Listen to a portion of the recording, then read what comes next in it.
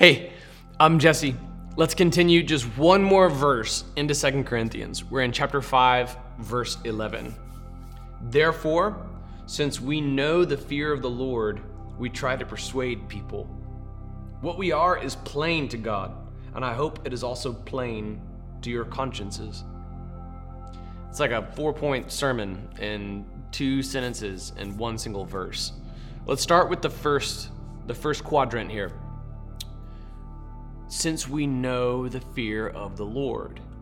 This may sound familiar if you were with us in our apologetic series, Reason for Hope. Proverbs 1:7 is the basis for Christian epistemology. The fear of the Lord is the beginning of knowledge, and fools despise wisdom and discipline. This couplet of teachings in chapter 5, verse 11 begins with the fear of the Lord. Since we know the fear of the Lord, we try to persuade people. If we know the fear of the Lord, that reverential awe for God, that proper trembling when you become painfully aware of how sinful we are and how holy He is, the natural, logical, obvious next step is to try to persuade other people of the gospel of Jesus Christ. There's some debate around this word persuade people. I know that strictly speaking, I would qualify, I guess, as a Calvinist, but there are some Calvinist commentators who try to contort this verse and make it say something it doesn't plainly, obviously, clearly say. It clearly says, because we know the fear of the Lord, we try to persuade people. That's what it says, so let it speak.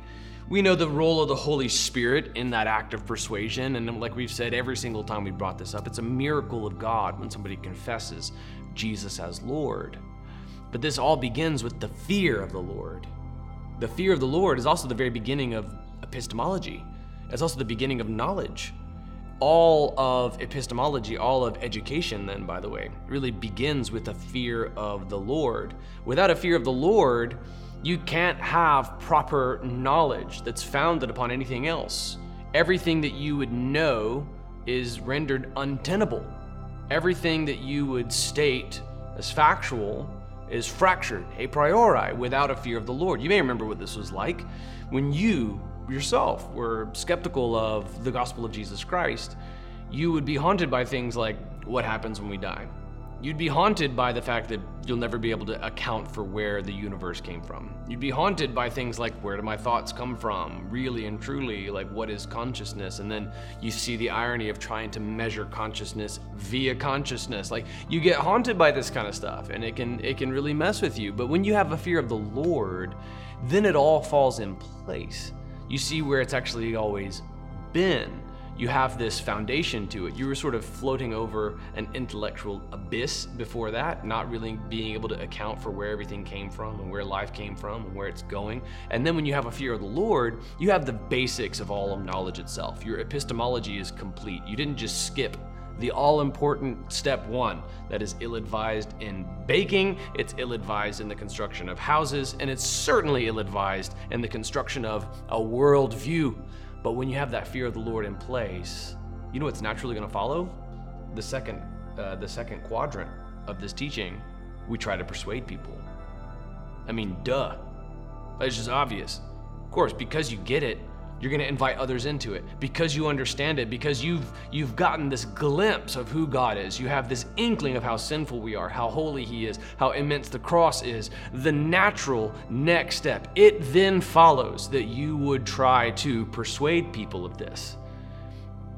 Again, we know that the Holy Spirit is the one who makes it possible for sinners like us to confess Jesus as Lord. We are part of His redemptive mission. That's the honor of our lives. We've been commissioned by Jesus in the Great Commission to make disciples. We have a fear of the Lord, and so we try to persuade people. We try. We go for it. Not everybody's going to believe. And that's okay. It's not a failure to try to persuade people. It's a failure if you've never tried to persuade anyone. But because you have a fear of the Lord, you're going to try to persuade people. You're going to try. And then when they do come to faith in Christ, you sit back and you have a front row seat to watch God draw someone from darkness to light, from sin to repentance, from death to life. It's a beautiful thing to behold. And we do this because we fear the Lord. What's the alternative? That you would know the gospel, you would know the one hope for sinners like us in the universe and never tell anyone, never say anything, never try to persuade a single soul ever? You would have the gospel and salvation and hoard it and never engage anyone with it? It is better by far to go out and try to engage 1,000 different people on 1,000 different occasions, get shot down 1,000 different times, than it is to have never tried to persuade anyone, Christian. You have the fear of the Lord, therefore it follows that you would try to persuade people. And when you do this, it's not from a place of intellectual condescension.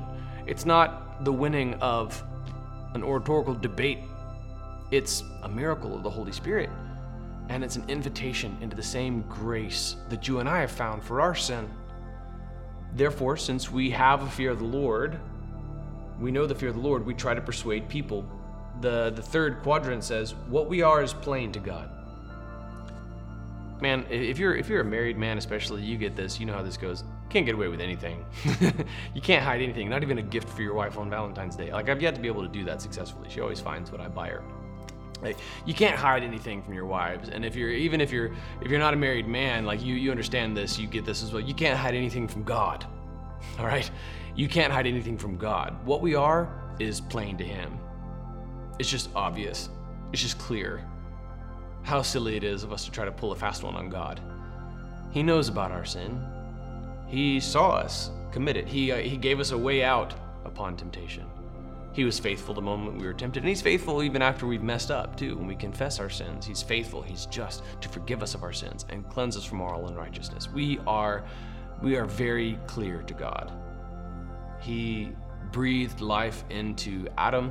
He knows our thoughts before we think them. He knows our prayers before we pray them. How silly it is of us to try to pull a fast one on God. He goes on to say, what we are is plain to God, and I hope it is also plain to your consciences. So this is Paul writing to the Corinthian church. It's pretty clear at this point, when we try to pull a fast one on God, we're failing to do so.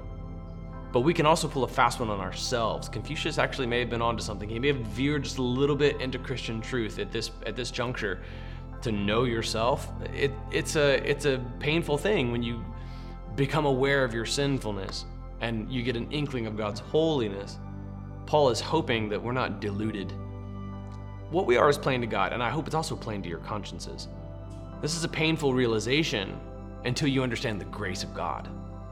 When you become aware of just how sinful we are, you come under deep conviction for sin. It is all the more beautiful when you get a glimpse of the grace of God. Because it can be painful even and scary to become aware, like Jonathan Edwards' Puritan style preaching sinners in the hands of an angry God. It's true, but there's also great grace in God. It's true God has wrath for sin, but it's also true that God has grace for sinners. I pray that we are aware of our own sin, and I pray that we are also aware of the grace of God. Paul's prayer is that just as God is aware of you and I pray that our consciences are also aware of who we really are. This can be a tricky sort of cul-de-sac in the debate with an atheist who wants to become his own logos. He wants to be his own arbiter of right and wrong. This is a fool's errand because he will be legalistic against the guy who steals his car, but he will be incredibly lenient on himself. And his sense of justice will ebb and flow with the amount of sleep and food he's had. Whereas God's word is unchanging. And by our consciences, we can see the standard and see how short we fall from it. May God show grace to sinners like us. So here are the four quadrants all together. Look, therefore, we know the fear of the Lord. And for that reason, we try to persuade people. What we are is patently obvious to God. I pray that it's also clear to our consciences.